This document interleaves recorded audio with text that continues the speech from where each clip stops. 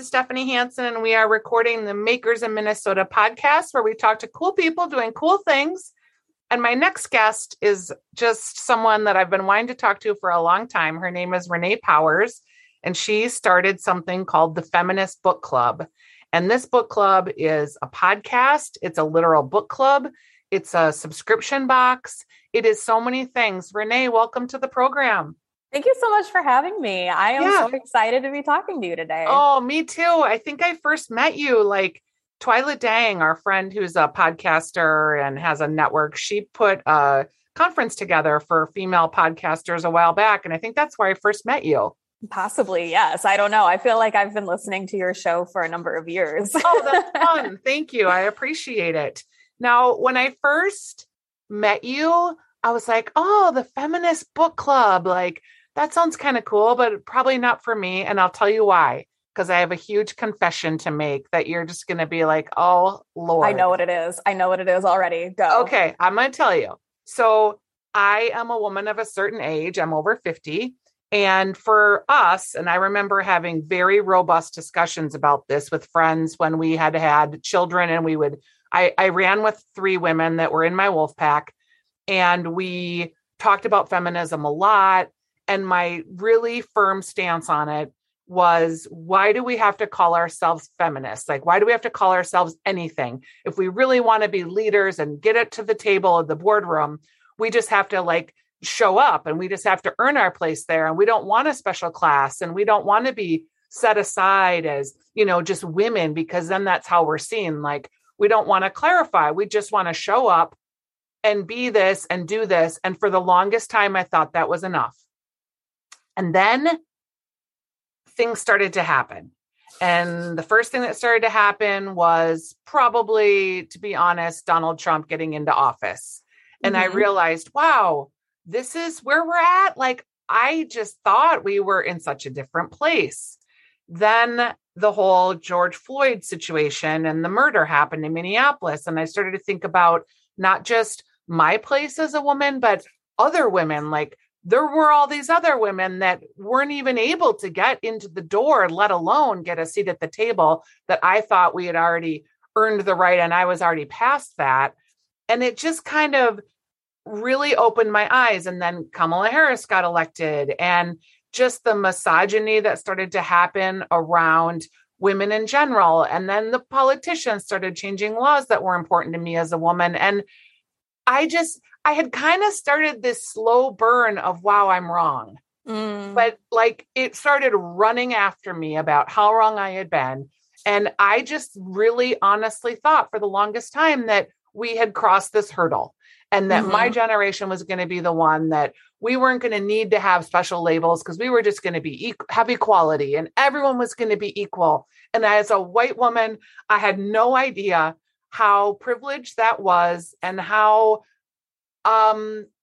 wrong, just how wrong. I really, in my heart, thought, Gloria Steinem paved the way, and we don't need to, like, it was so wrong.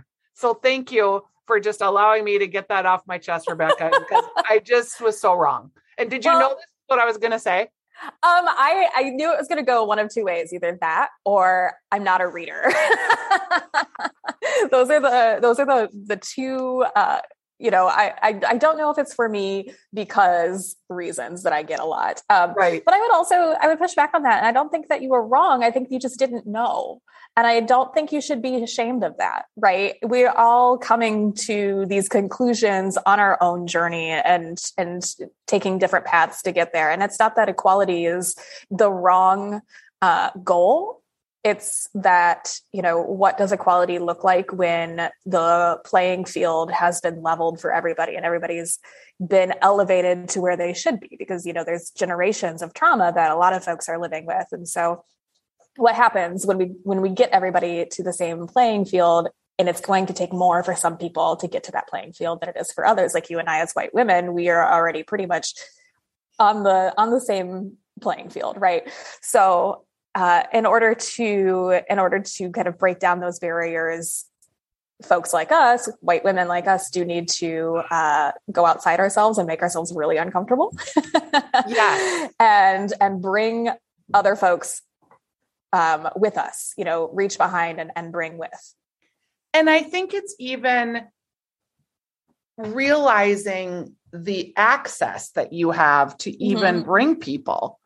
I didn't really realize just how much access I had. And when I started to really try to think about how to bring this access into other communities that needed it, it was really empowering, but also like, wow, look how much work we have to do. So I just appreciate that you're doing this work and you're doing it in a fun way. I think my husband's father once told him that the world is full of readers and people that don't read. And I don't even, at first, like, I thought that was like, it sounds so elitist, but it is kind of true. And you can obviously get your information now from lots of sources. If you're not a reader, you can listen to podcasts or you can watch things on television, but you have like taken this brand and you're really running with it. And you have all these different ways to access so much cool information. So will you just talk a little bit about how you started the Feminist Book Club and then all these different offshoots of it?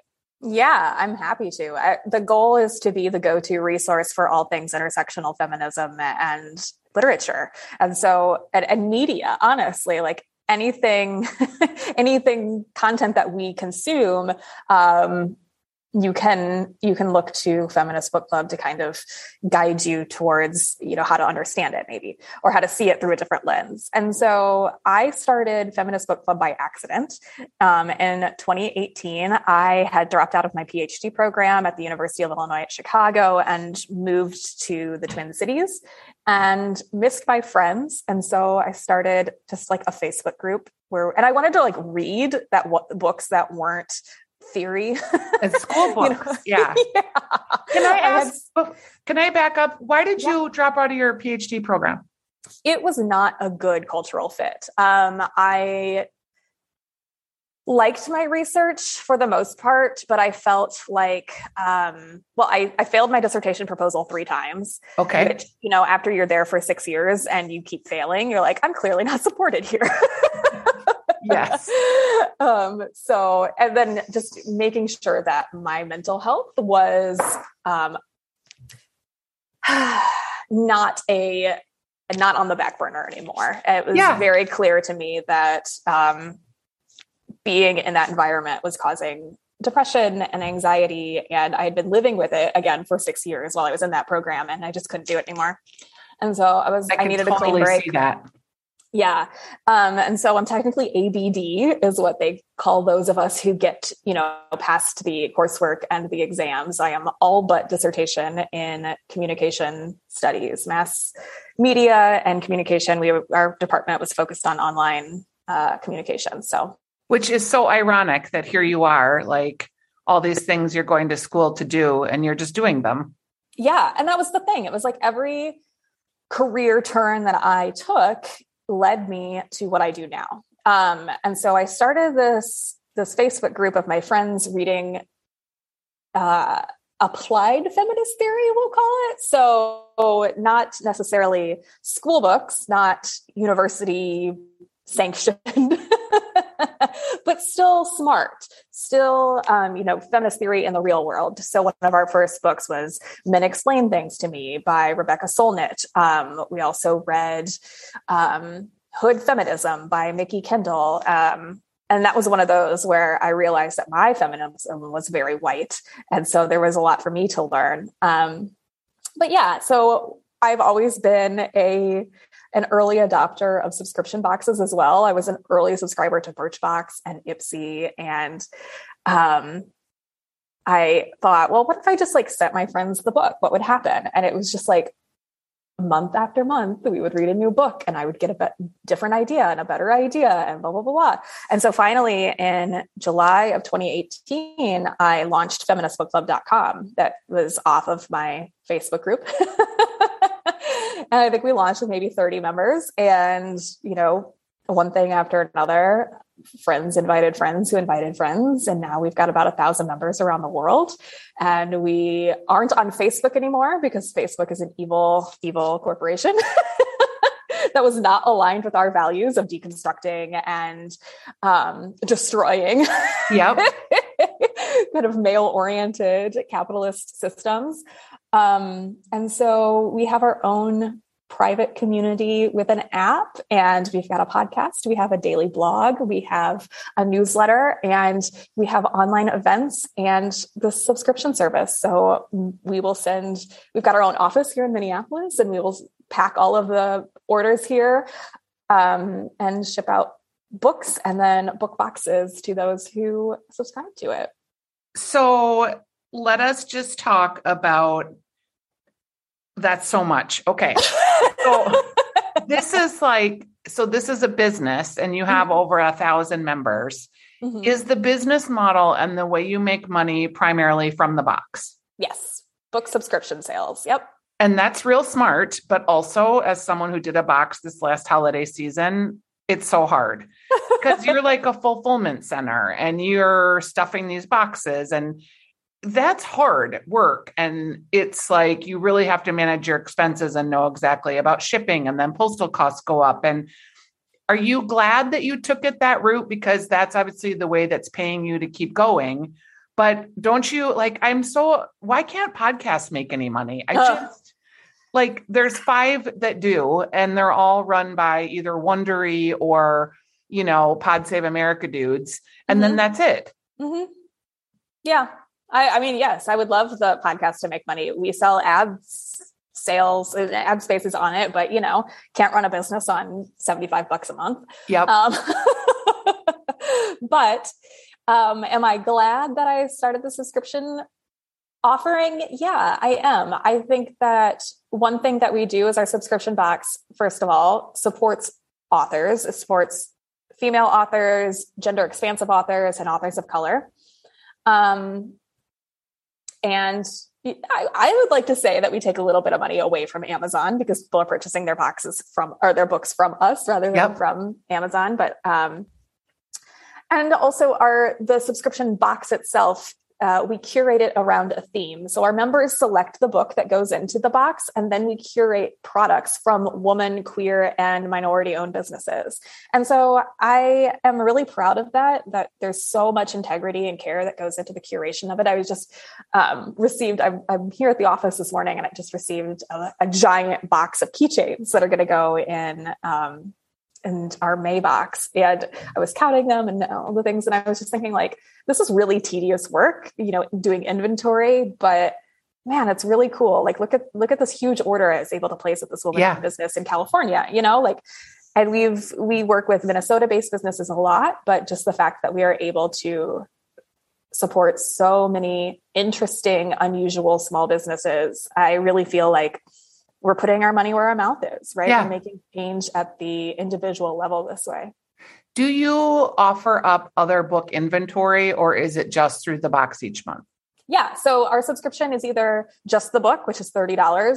And that includes shipping and a 5% donation. All of our sales, we donate 5% to different social justice organizations each month based on the theme.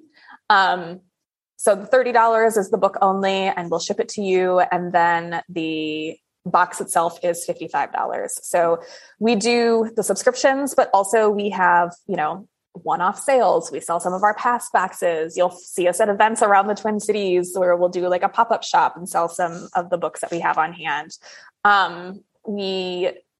For our members, so those are the folks that are either, in the book club as just a virtual subscriber, or an actual subscriber where we ship them things, they get access to our exclusive library of books where they can either swap out their book of the month. So if it's a book that you've already read or already own or just aren't interested in, you can swap it out for something else. It's really flexible. Or you can add on a book that we featured, 6 months ago and you weren't a member yet. You can add that on too. So yeah, we do. Do you still do virtual memberships too? Oh yeah. Mm-hmm. Yep. The virtual memberships are fantastic. A great way to access all of the virtual content. Like I said, we've got events, online events. We talked to the authors. We hosted Roxane Gay. We hosted Jane Fonda. We hosted Nikita Gill. We've had a lot of really exciting feminist authors come speak with us. And then actually I can give you an exclusive. Hooray. In May, our theme is fashion and gender, and we are hosting the creative director and CEO of Kahindo, which is a luxury fashion brand that I am affiliated with through the Tory Burch Foundation, of which I'm a fellow, and so is Kahindo, the CEO, and she's going to be talking to us about sustainable luxury fair trade fashion. She sources all of her materials and designs from Africa, West Africa. So, and she herself is, I think, Ghanaian. So, which is a really, I mean, the whole fast fashion situation is really kind of problematic. It's very problematic.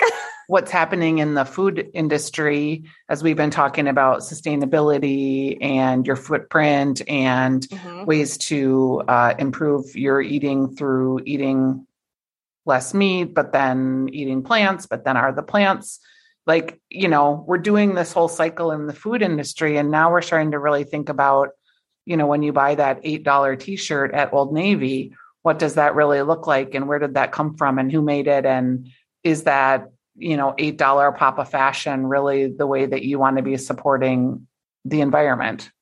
And sometimes that's all you can do too. I mean, we have to be mindful of our privilege to be able to afford a sustainable $30 t-shirt. I mean, fast fashion, it is there for a reason. It's meeting a market. And so I can't say like, don't go buy that Old Navy $8 t-shirt. If that's all you can afford, go get a new t-shirt. Like don't wear a stained one or one with a hole in it if you don't have to. Right. And so I just want to bring privilege into that discussion, because I also think that there's a time and a place for eating meat, eating processed foods, if that's what you can afford and have access to. There's no shame in that. Yeah. And I think too, you talk about just demystifying lots of things and the shame around them. It used to feel, or it should be like that, if you don't know something, you can ask.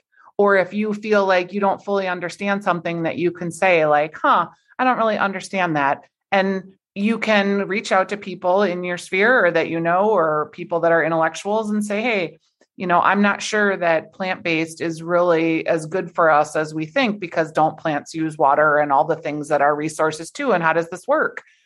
But we've made it so that everyone is such a definitive expert in their silo, and they don't interact with, and everyone is an expert on everything, including myself. I'll be totally 100% honest, but it doesn't allow for a lot of open conversation without negativity or without shame. And I think when you start to talk about feminism, you know, is it being a feminist to have children? Is it being a feminist to want to go back into the workplace and leave your kid in a daycare? Like, there's so many different levels about and judgments about people and feminism, and also just being a woman. You know, there's just that every day when you're just walking around in the world, there's so much judgment that's heaped on you.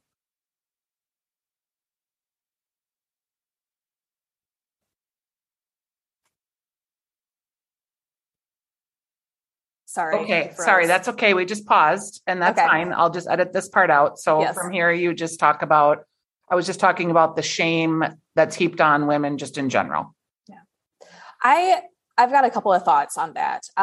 First, I strongly believe that shame is not a tool of social justice. You can't start to make progress or change when you are doing so from a place of shame and guilt. It's not productive.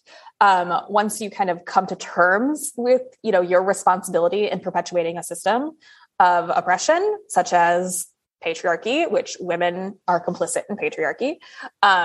Patriarchy is bad for men as well, and hurts gender expansive people as well. But once we recognize our role in it and take responsibility for it, and we can kind of wield those privileges more responsibly, then we can begin to make some changes. In terms of, I love this kind of word salad that comes up when we're like, well, what is feminism? Like, can I do this? Can I do that? And the answer is, yeah, you can do all of that. But I also want to say there is this post-feminist ideal that's like well, I made this decision and I am a woman, therefore it is feminist. It's not necessarily true, right? If you want to shave your legs, great. If you want to marry a man, great. These are like very simple, like feminist stereotypes, right? Like I shave my legs, I'm married to a man. It's okay. I have a job, like I work outside the home. I love to cook. Like these are fine. And we also have to understand the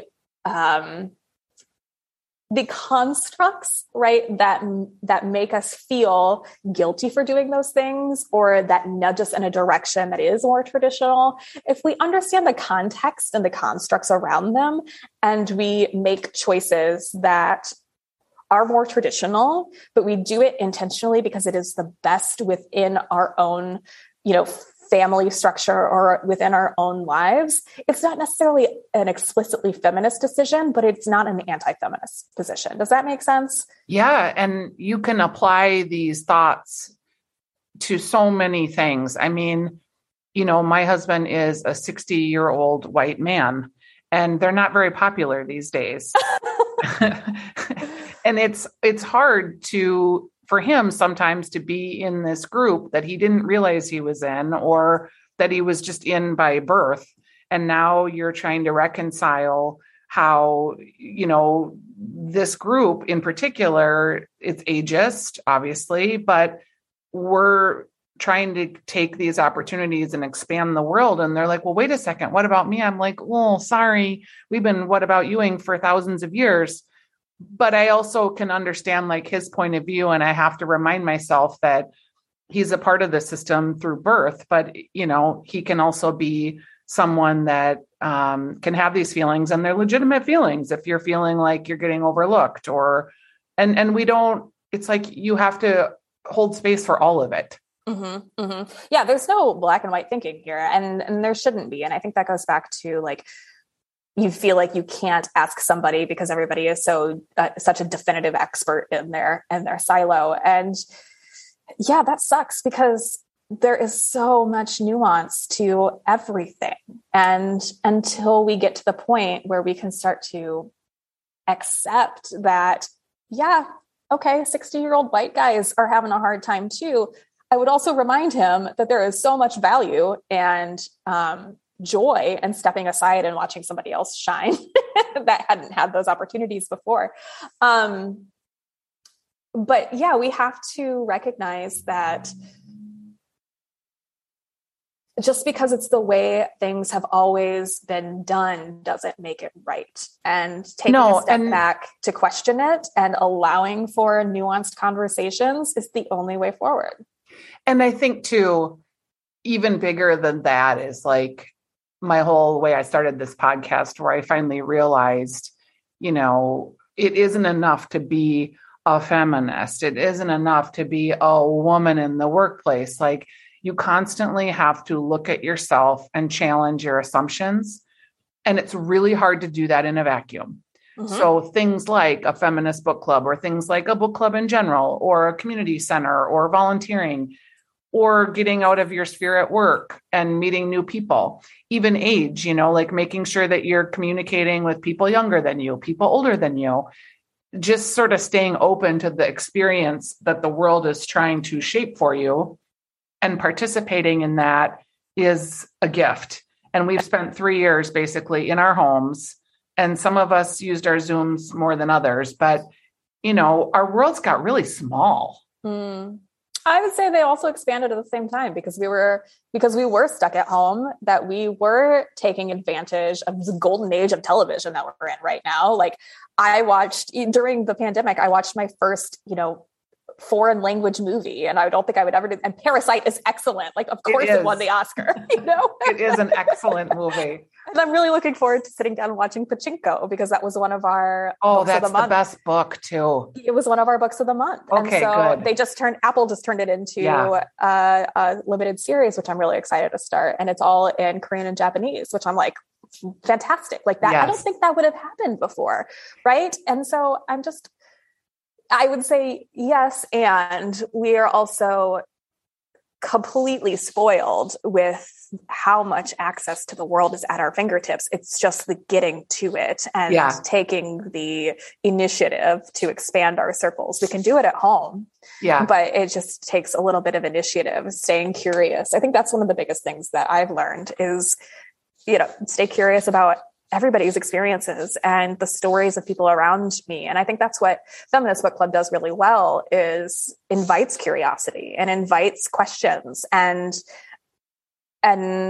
allowing for those questions, especially in our virtual membership in our online space. Like, you can ask quote unquote stupid questions, and you can say like, listen, I just, a white woman from Minnesota, and I have never, one of the books that really struck a chord with a lot of people, we read Disability Visibility by Alice Wong. And so many of the discussions still, this was almost a year ago that we read this, some of the discussions are, wow, it wasn't until that book that I realized, like, I am disabled. I have an invisible disability, and I'd never identified that way. And what does that mean now? And at the same time, like, people with visible disabilities and physical disabilities were like, hey, welcome to the club. Ask us anything. And so just kind of decentering yourself and staying curious, the world will open up around you, and you can still do it from home. Is it hard for you? Like, you have to facilitate all this conversation. And I would imagine, like, for somebody like me, I'm just being 100% truthful and authentic. Sometimes I'm afraid to have hard conversations because I think I'm going to say the wrong thing. Or as a white woman, no one wants to hear like me being the leader of the thing. Do you ever have like thoughts about that? Or because you've had so much education and you've been steeped in this from the get-go of your studies, do you feel like you're uniquely situated to be the person asking these questions? I am not the person to be asking these questions. I'm the person that can find the right resources for the answers. Oh, great.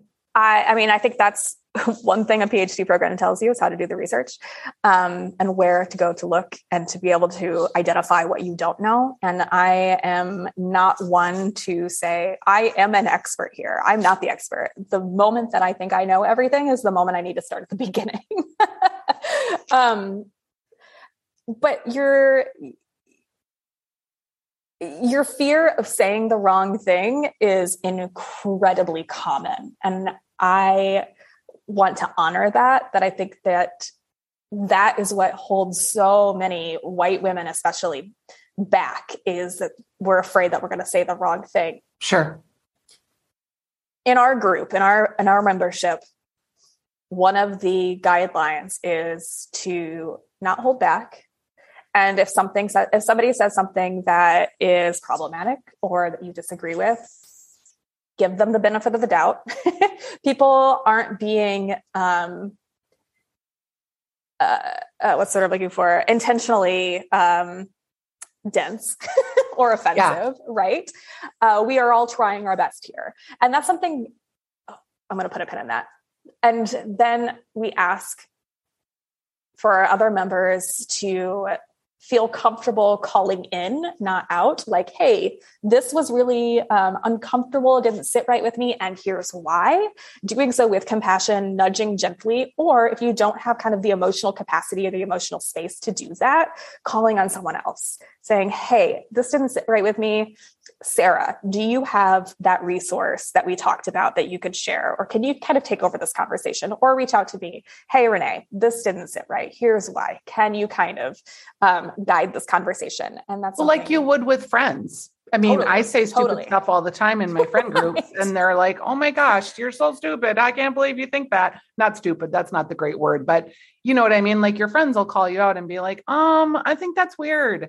Yeah, and you're like, oh, it's why. And so this is like, if you think about it in a giant friend group, not giant, but a large friend group of people that, because we tend to be in tribes, right? Because we silo with people that look like us, talk like us, live by us, are in our kids' schools, are in our work organizations.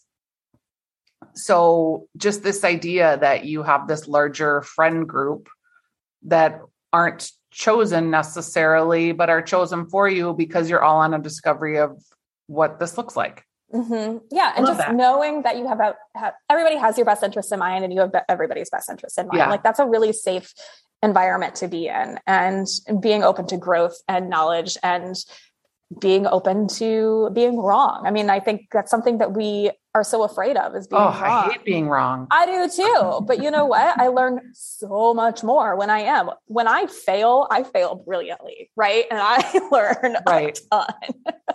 I love this. Well, I wish I could get this up before Mother's Day, because I feel like this would be a great gift, but I'm already booked out to there. So don't make this be a Mother's Day. You can always come back afterwards, but join the Feminist Book Club, expand your horizons, tell your female friends, tell your male friends, tell anybody that we have all genders. That's right. Anyone that's looking to try to open up their mind and open up and just ask some of the questions about what's going on in the world and how do we support each other, and learn more about other people's experiences. Nothing does that better than books, right? Absolutely. Absolutely. And if you're concerned about the kinds of books we read a little bit of everything, every genre, young adult, fantasy, nonfiction, memoir, a little bit of everything. So I love it. There's always something for somebody. All right. Well, I am going to join when we hang up, just because I think you're amazing and I want to support your work. And also I want to open my mind up to read books and things that I'm not doing right now. Why not? Thank you. Yeah. Oh, I love it. Thanks, Rebecca. We'll talk soon. Thanks for being on the podcast. I appreciate it. Thank you so much. Okay. Bye-bye.